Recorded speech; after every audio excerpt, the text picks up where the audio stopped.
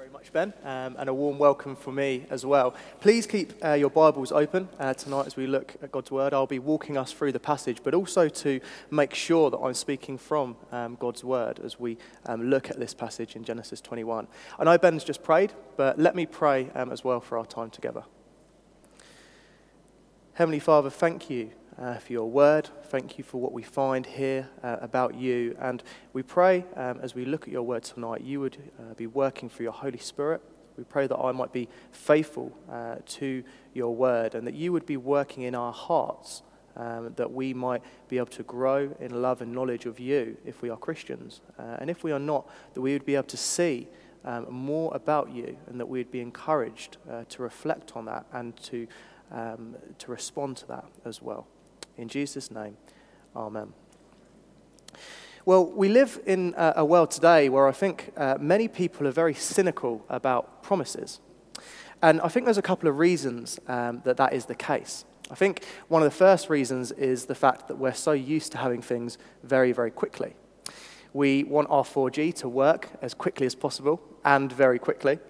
We don't want to wait for our fast food. We want it to be immediate. We want our next day delivery to arrive on time all of the time. And we also live in a world where we have imperfect promise keepers. So there are many times, and many of you may have experienced this, that you've been maybe let down by a promise not kept. There's been divorces, there's been false advertising, there's fraud, all in the news, which can lead to this idea or a cynical attitude towards promises. And one of the characters in a book called Italian Shoes by Henning Mankell, one of the characters speaks about promises. We're always being made promises, the character says. You make them yourself, and you listen to others giving them. Politicians are always going on about providing a better quality of life for people as they get older. And a health service, which nobody ever gets bed sores. Banks promise you high interest rates. Some food promises to make you lose weight if you eat it. And body creams guaranteed old age with fewer wrinkles. Life is quite simply a matter of cruising along in your own little boat for a constantly changing but never-ending stream of promises. And tonight we come to the life of Abraham, as we have been in the series so far. And we have in Abraham a man who's waiting on the promises of God. The promises that he's been given include blessing. They include being given a land. They also include having descendants. And many of these promises are actually only going to be possible if Abraham has a son. And God actually specifically promises Abraham twice that he will have a son. But this promise isn't like an Amazon Prime delivery. It doesn't come the next day or even in a couple of hours. Abraham actually instead has to wait 25 years for this promise to be fulfilled. Each year that passes makes it seem even more unlikely that this promise will be able to be fulfilled as him and his wife become older and older. And throughout the series that we have been in, looking at the life of Abraham, we've seen some times where he has specifically laughed at the promises. He's not been able to see how God would be able to actually fulfill them. We've also seen him and his wife Sarah try to actually fulfill them themselves. He has an illegitimate son, Ishmael, who will be mentioned later in this passage. And just last week, we saw, as Daff was preaching to us, that he actually didn't trust in one of God's promises to protect him. He was meeting a king, and he said that his wife was actually a sister because he didn't trust that God would be able to provide for them. And that really draws a question that we'll be looking at tonight of how God will actually fulfill his promises. And we're going to see that from 3 different points in the text. So first of all, we're going to see proved, and we're looking at verses 1 to 7. Then provided in verses 8 to 21. And then finally prospered in verses 22 to 34. So first of all, proved. And we have this question of how God will respond to Abraham and Sarah because they've consistently struggled and repeatedly struggled to believe that he can fulfill his promises. And we actually aren't left in suspense at all in this chapter. It wouldn't actually make for a great Hollywood film. We immediately are cut to the chase. If you look down with me at verse 1, we see immediately that God proves that he keeps his promises. Look at how it's highlighted 3 times in the first 2 verses. Now the Lord was gracious to Sarah, as he had said, and the Lord did for Sarah what he had promised. Sarah became pregnant and bore a son to Abraham in his old age, at the very time God had promised him. You see, Abraham and Sarah were way past the age of physically being able to actually have children themselves. There was no way that they would be able to do that, but God had brought about the birth at exactly the time that he had said. Now, Abraham and Sarah may well have chosen God to have delivered slightly earlier. Maybe if they had had the choice, they probably wouldn't have wanted to wait 25 years. How many of us would like to wait for a promise for 25 years? But God delivers in his perfect timing when exactly he says. And it's interesting to note that Abraham's direct response to God keeping his promise is direct obedience.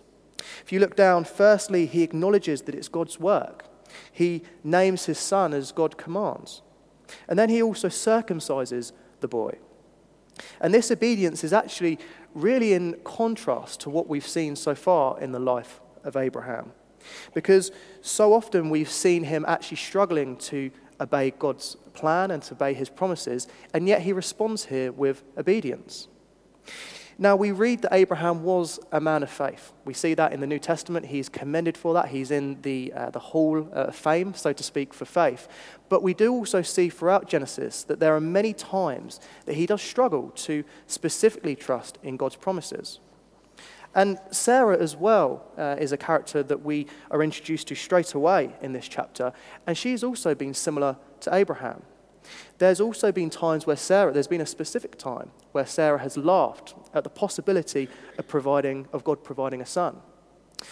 And it's interesting that we see Abraham names his son Isaac, and you could actually say that God has a little bit of a sense of humor here.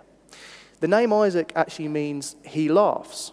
And that would really be a constant reminder to Abraham and Sarah throughout their lives that the son that they had had was one in which they had laughed when God had said that he could provide him to them. But if you look down particularly at verses 6 and 7 with me, we particularly see a big change in what's happened to Sarah. So what we see here in verse 6, Sarah said, "God has brought me laughter, and everyone who hears about this will laugh with me." And she added, "Who will have said to Abraham, that Sarah would nurse children? Yet I've borne him a son in his old age." And this contrast we're seeing is that although Sarah had the laughter of doubt, that laughter has now turned to laughter of joy. She was laughing almost in disbelief when she was told that she would be able to have a son. And now she praises God. Now her laughter is a laughter that, look, my God has provided for me. God has changed her from somebody who doubts to somebody who delights. God shows that he is a promise keeper. If we look back to verse 1, we see God is described as gracious, and he's proved that. He's proved that he's not only kept his promise, but he's proved that he's a God of grace. But it's often so hard for us to actually trust God's promises, isn't it? I wonder if you're a Christian here tonight, if you're anything like me, in the fact that we so often struggle to have faith in God's word, just like Abraham and Sarah. Now, we may not laugh out loud when we hear God's word or God's promises to us, but actually, what is our attitude like when we hear that? So often I find that I know the promises of God, but actually, in the way that I act in my life, in the way that I feel, it's almost like a laughter because I'm struggling to believe what God can do. Maybe we're faced with the promise that our identity is found in God alone. As Christians, we know that God says that our identity is set in him. Yet, why do I so often struggle? And why do I so often try to find my identity in my friends or in how other people perceive me? Maybe I know the promise that God will provide all I need, and yet when I watch television or I see any adverts, I look at those things and I want them for myself. I wonder whether they'll make me more complete than God can. And our faith can so easily be shaken by promises that God has given us that we sometimes struggle to believe. And I'm not belittling our suffering here. There are people here, I know, that will be going through great times of struggling. And in those times, it is hard to genuinely trust in God's promises. It's really hard, particularly when we have to wait for God's promises to be fulfilled. And it's also very hard when we struggle to see how he specifically will fulfill them, when they seem unlikely that he can. But there's a wonderful part in the book Pilgrim's Progress, which is written by John Bunyan. Essentially, Bunyan writes this book, and the character in it is a character called Christian. And he relates, as Bunyan says, to Christians today. And there's this point where Christian is with his friend Hopeful, and he's journeying through life. And they come to Doubting Castle. And there's a point where they actually come into Doubting Castle, and they're trapped in this dungeon of doubt, this dungeon of disbelief, of struggling to have faith. And they're there for quite a while, and they seem to be losing hope. But there's a great point where Christian turns to his friend Hopeful, and he remembers. He says, "Why on earth have we been sitting here?" He says specifically, "What a fool I've been, lying in this stinking dungeon, when I could be free. I have a key called promise that will open any lock in Doubting Castle." And what Bunyan's speaking about here is that in our lives as Christians, we so often will be faced with doubt. It so often will sometimes feel like we are literally locked in a dungeon of doubt, where it's so hard for us to trust in God's promises. And yet we have the promises of God, which we know that he has proven that he will provide for us and that he will actually keep his promises. And they can unlock our doubt. That doesn't mean that it's just a magic key, that as soon as we're struggling and we're faced with doubt, that we can immediately turn on a switch and start to suddenly be Christians with faith. But it is an example that God has given us, that he provides for us in his promises. He's already proven that he is a God who holds his promises, and he can take us from people that doubt to people that delight in his promises. The lesson that God has proved here, or the lesson that God's given us here, is that he's a promise-keeping God. So when we're faced with the daily temptation to doubt God's promises, we can remember that he's already proved that he keeps those promises.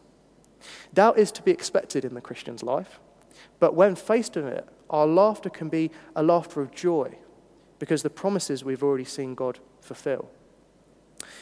However, Isaac isn't actually the culmination of the promise that's given to Abraham. So before we get ahead of ourselves, God's actually promised a great nation. And that actually means that Isaac will obviously have to grow to have a family. So our second point is provides. So Isaac actually begins his life as a healthy child, as God provides for the chosen son. He's weaned, which maybe in our modern day terms would be more like potty training. But Abraham's obviously delighted with God's provision, and he throws a celebration. But we see, however, God's word is fulfilled in a different sense. If you remember back in Genesis 16, Abraham and Sarah particularly conspired because they didn't believe that God could fulfill his promise of giving them a son. So what they specifically did is they tried to fulfill that promise themselves. Not fully believing in God, Abraham sleeps with Sarah's servant, Hagar, and she becomes pregnant. And after she's become pregnant, we see that Sarah obviously is the one that's told Abraham to sleep with her, and Hagar starts to despise Sarah.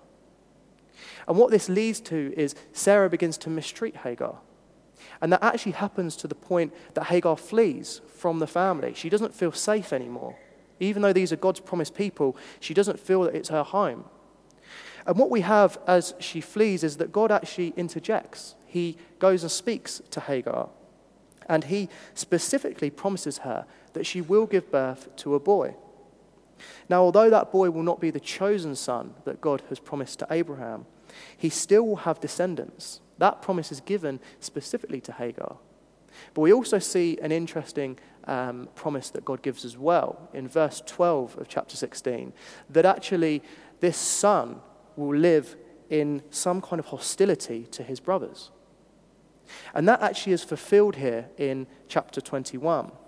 So if you look down with me at verse 9, Sarah saw the son who Hagar the Egyptian had borne to Abraham was mocking. There's a clear tension here between Ishmael and between Isaac.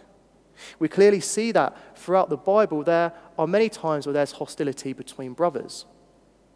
And what we see specifically here is Sarah asks, she demands that actually Ishmael and Hagar are sent away. Now, this is quite a strange thing for us to see here, if we're honest. It's something that I did wonder about as I was reading the text, because what it seems here is that Sarah isn't being merciful. It seems that actually, as she says this, it's quite a horrible thing to say. And actually, it's even stranger that even though Abraham is distressed, God actually grants the wish of Sarah to her. And that really asks a question of God. Why does God allow that to happen? But what God is specifically doing here is he is providing for Isaac. And what he's actually providing is protection from hostility. We see clearly, specifically through Genesis, that there are many examples of brothers having hostility because of promises.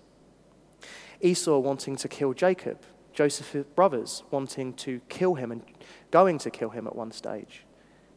And they're actually examples of blood brothers. Now, if you have a brother yourself, or if you have two younger sons, that might be something you're used to, two brothers at war. But there is a serious point to this, that Isaac is God's chosen son. And for the promises to be fulfilled, he must go on to have a family. So it is vital that he is protected, and that there is no way that he can come to harm. And Ishmael possesses a threat in many terms here. And what's really important to see here is that there is a clear and definite separation between Isaac and Ishmael. Ishmael is a son that Abraham and Sarah had through their own works. But Isaac is a son that they have had through faith. He's a son that they've had through faith in God's promises. And God is specifically providing for the chosen son here. We see, if you look in verse 12, God says it's through Isaac that Abraham's offspring will be reckoned. He is classed as one of God's people. Now, Ishmael is not one of God's chosen people. And although Abraham is distressed, as we read in verse 11, about the thought of Ishmael being sent away, God reveals that there will be a provision of sorts for Ishmael. And Hagar had actually also been given this promise, as I said earlier, in Genesis 16. And as we read through the text, we see that actually Hagar forgets this. She finds it hard to see when she's faced in being in the desert with no water and no seeming hope. She forgets the promise of God. Yet God still provides. Now, it's important to see here that God provides for Ishmael's physical needs. Ishmael isn't the chosen son that God spoke about, but he provides for the physical needs of Ishmael. And that directly applies to mankind today. We find later in Galatians 4 that the example of Ishmael and Isaac is used through their mothers. Now, God's people are right with God through faith, and that's what Isaac is meant to represent. However, there are those who instead rely on their own works, and that's represented through Ishmael. And we're shown a clear distinction between the two. And God provides for both, but the provision that he gives is very, very different. Now, Ishmael is provided for his physical needs. If you look down to verse 20, we see that God is with the boy as he grew up. He lived in the desert and became an archer.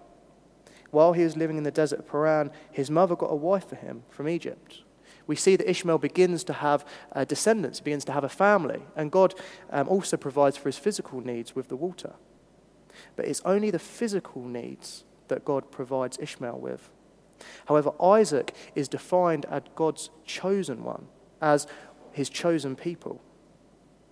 And we, as humans, will either be living a life of faith in Christ, as Isaac represents, or we'll be living like Ishmael, separate from the family of God, receiving God's gifts in the world, but not being part of his family.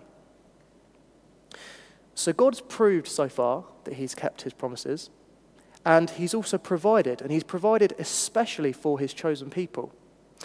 However, Abraham's also been promised blessing, and he's also been promised a land. And we see that as we come to our third point, prospered, in verses 22 to 34. So the last that we'd seen of Abraham was in the chapter before, as Daff spoke to us last week on, and it was that he wasn't fully trusting in God. He wasn't fully trusting in God's protection of him. And he actually says that Sarah is his sister. It's the second time that he does that, the second time he makes that mistake. And King Abimelech, who we're introduced to in chapter 20, he actually takes Sarah, believing her to just be Abraham's sister. But God comes to him in a dream, and God tells him that Sarah is indeed the wife of Abraham instead, and warns him. And Abimelech does dutifully give Sarah back to Abraham. And we actually see that Abraham profits materially from Abimelech. So if you look at chapter 20 and verse 14, we see that Abraham receives from Abimelech. Then Abimelech brought sheep and cattle, and male and female servants, and gave them to Abraham. And he returned Sarah, his wife, to him. Now, this is something specifically that it's important for us to note. There's not in Scripture at all anything that says that as Christians we are to sin to prosper. But what we see here is that despite Abraham's sin, God still prospers him. Even though Abraham wasn't trusting in God, God still used this situation to prosper and to prove to Abraham his promises. And what we actually see here is that Abimelech, when we come to chapter 21, he recognizes that God is with Abraham. Look down with me at verse 22. Abimelech says, God is with you in everything that you do. Abimelech recognizes immediately that Abraham is blessed by God. He has God on his side. And what that leads to is verse 23, as Abimelech almost pleads for a treaty to be made between Abraham and himself. It's really, really strange that Abraham's gone from being a nomad, from being a man with no land, to somebody who's regarded by a king. A king is coming to somebody who is formerly without a home and is asking that they might have a treaty. This shows God's protection of Abraham. He's began to prosper him. And what we see in verse 24 is that Abraham agrees to this treaty. And the two men actually plan out and arrange this treaty between them. And what Abraham actually does with this is he uses the opportunity to secure land in the form of the well that he had built. So God clearly prospers Abraham in this. But let me be clear here that being a Christian does not promise you in any shape or form material gain. Anyone who says that is definitely not speaking the true gospel. What God does promise is that he'll give his people all that they need. But he doesn't promise that through faith in him we will be given material things. He instead promises that we will get everything that is needed in this life. But sometimes he does choose specifically to prosper us materially, to prove that he loves us, to prove that he is with us, to prove that he is a loving God. And the key really here is in our reactions to when we prosper. So look down to verse 33. We see that Abraham has now had this treaty. He has now begun to prosper through God's promises. So he plants a tamarisk tree in Beersheba, and there he called on the name of the Lord, the eternal God. And this is the mark of what Abraham's faith was in. Abraham did have faith that God would prosper him through his promises. Because if he had been trusting in himself, he would have automatically wanted to give himself the glory. But instead, he turns to the one who he believes brought it about. He turns and gives glory to God, the one who prospered him, the eternal God. And that really raises the question to us of who do we praise when we prosper? I know so often in my own life when there are times that I've been blessed with things in life, I realize after a while that I've forgotten to thank God for it. It's so easy to not praise him because it's so easy to put faith in ourselves. Some of you may remember at the last Olympics, there were two American divers who actually got a medal, and they were interviewed after their dive. And it was so striking because both of them were giving so much glory to God. There was such little recognition for what they had done and what they had actually achieved, but all their recognition went to what God had given them. A mark of our faith is shown in who we praise when we prosper. The giver actually becomes more important to us than the gift itself. So Abraham has seen that God can prove that he's kept his promises, that he keeps his promises, and he's also provided for his people, and he's also prospered them. But these promises haven't been fully fulfilled by the end of this chapter. So when can we actually expect that to happen? Well, in reality, Abraham would not see those promises ultimately fulfilled. He would not see his descendants as many as the stars in the sky, and he wouldn't see his name particularly regarded as great. He would not see how all peoples on earth would be blessed through him. But what he had been given is a small snapshot, a small view into the future, through Isaac being born, that those promises would be fulfilled. And God's promises are finally fulfilled in Jesus. Through his life, through his death, through his resurrection, Jesus provides a blessing to all people on earth. He established his kingdom as a great nation, and he gives Abraham a great name. It was with the coming Christ that Abraham had faith in, though he didn't know him by name. But Abraham particularly had faith that God would keep his promises. And God did. And the way that God did that was through Christ. That's how Abraham was judged by God to be righteous. That's how he was judged to have faith in God. And the great blessing for us is that actually, unlike Abraham, we live after the coming of Christ. Now, this table represents Jesus' death. And if you're a Christian here, you can see that God has proved that he keeps his promises because he's given his son to die for us. Romans 8 verse 32 says this: "He who did not spare his own son, but gave him up for us all, how will he not also, along with him, graciously give us all things?" We can often struggle to have faith in God's promises and instead trust the promises of the world. Daph was speaking about this morning that the world so often says that there are many different truths that we can believe in. But the promise of the gospel, the promise that this table brings, is like water to a man dying of thirst. And the promises of the world are like poison. They may at the time seem attractive, they may at the time seem to actually benefit us, but they will lead to death. Because no promise in this world can actually answer the question that all of us are going to die.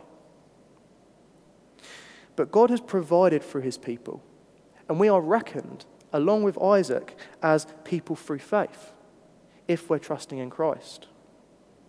We can actually be prospered knowing that God has kept all his promises to us. And this should lead to us to have a response like Abraham, that we call upon the name of the Lord.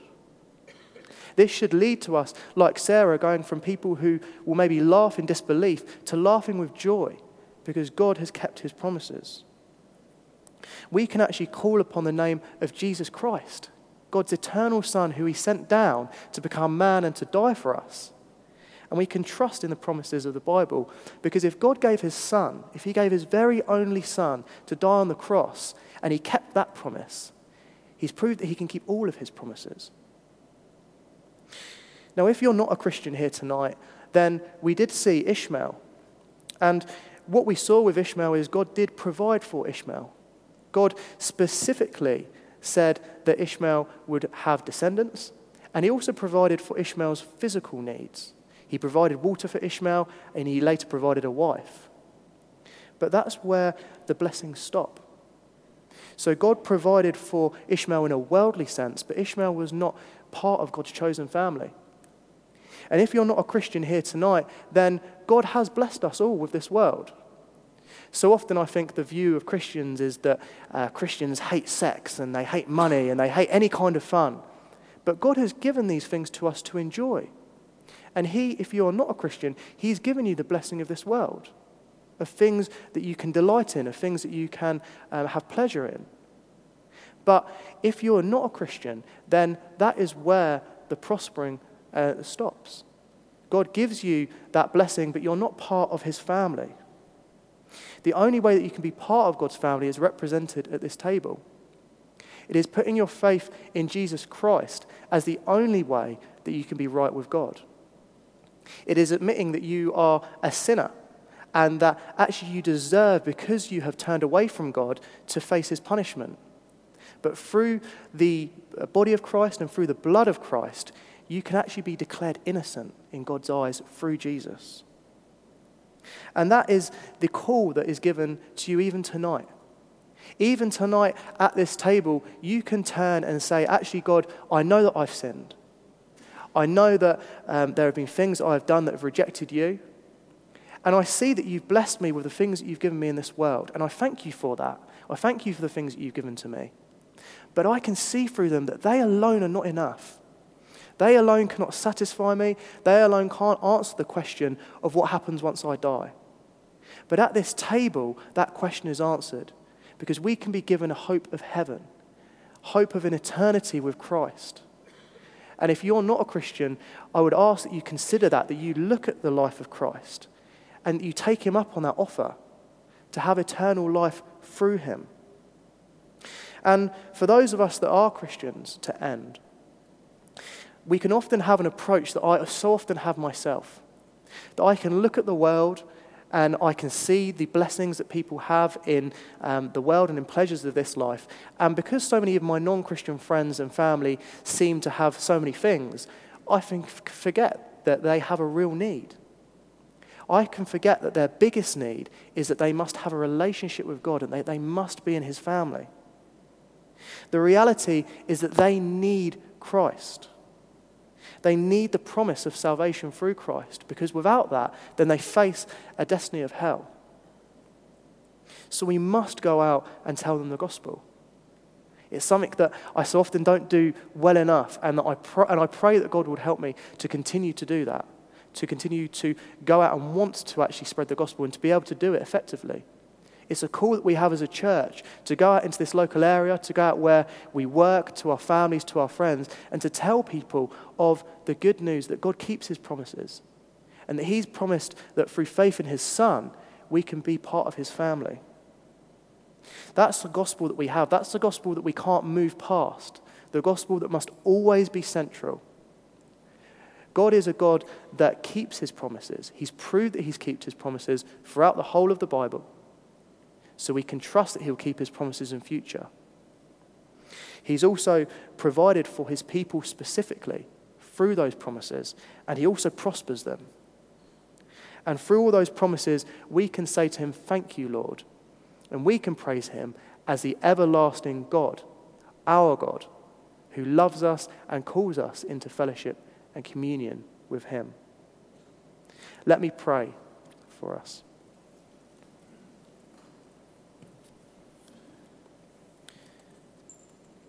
Heavenly Father, thank you for this passage. Thank you for all of your word. And Lord, we see throughout your word so many promises that are given to us. And if we admit, sometimes it's hard for us to keep faith in those promises. Sometimes we have doubt. Sometimes we are prone to unbelief. But I pray that you would help us to see in your word that you proved that you keep your promises. You've kept them. You kept them to Abraham and Sarah. You kept them throughout Scripture. And Lord, we also see that you have specifically provided for us as your chosen people. You've provided for us to be part of your family. And you also prosper us, Lord. And I pray that through all those things we would be led to praise you and glorify you. That we might call you our Father, that we might call you the everlasting God, our God, through Jesus. I pray that if there's anybody here that is not one of your people, who is not trusting in Jesus, that they would turn to you even tonight, that they would long to be part of your family, that they'd long to be at this table with us, giving their life to you and trusting that you are the only way that they might be saved. I pray that you'd help us as we go out into the world and as we go out into our weeks to remember that you are a promise-keeping God. It's part of your character. And we know that through your promises, you have rescued us and you've brought us into your family and into communion with you. In Jesus' name, amen. Well, we are going to sing in response to that. And the song we're going to sing is called Now Why This Fear? And it speaks about the fear and unbelief that so often as Christians we can face. But what the song goes on to speak about is the hope that we have through Christ and how all of our trust can be in him. And at the end of the service, I'm going to be just through the Arton Lounge, just past the reception, and I'll be happy to speak to anybody, whether a Christian struggling to believe in the promises of God, or a non-Christian who wants to respond to this message. And I pray that we would respond to this message. So please stand as the musicians begin.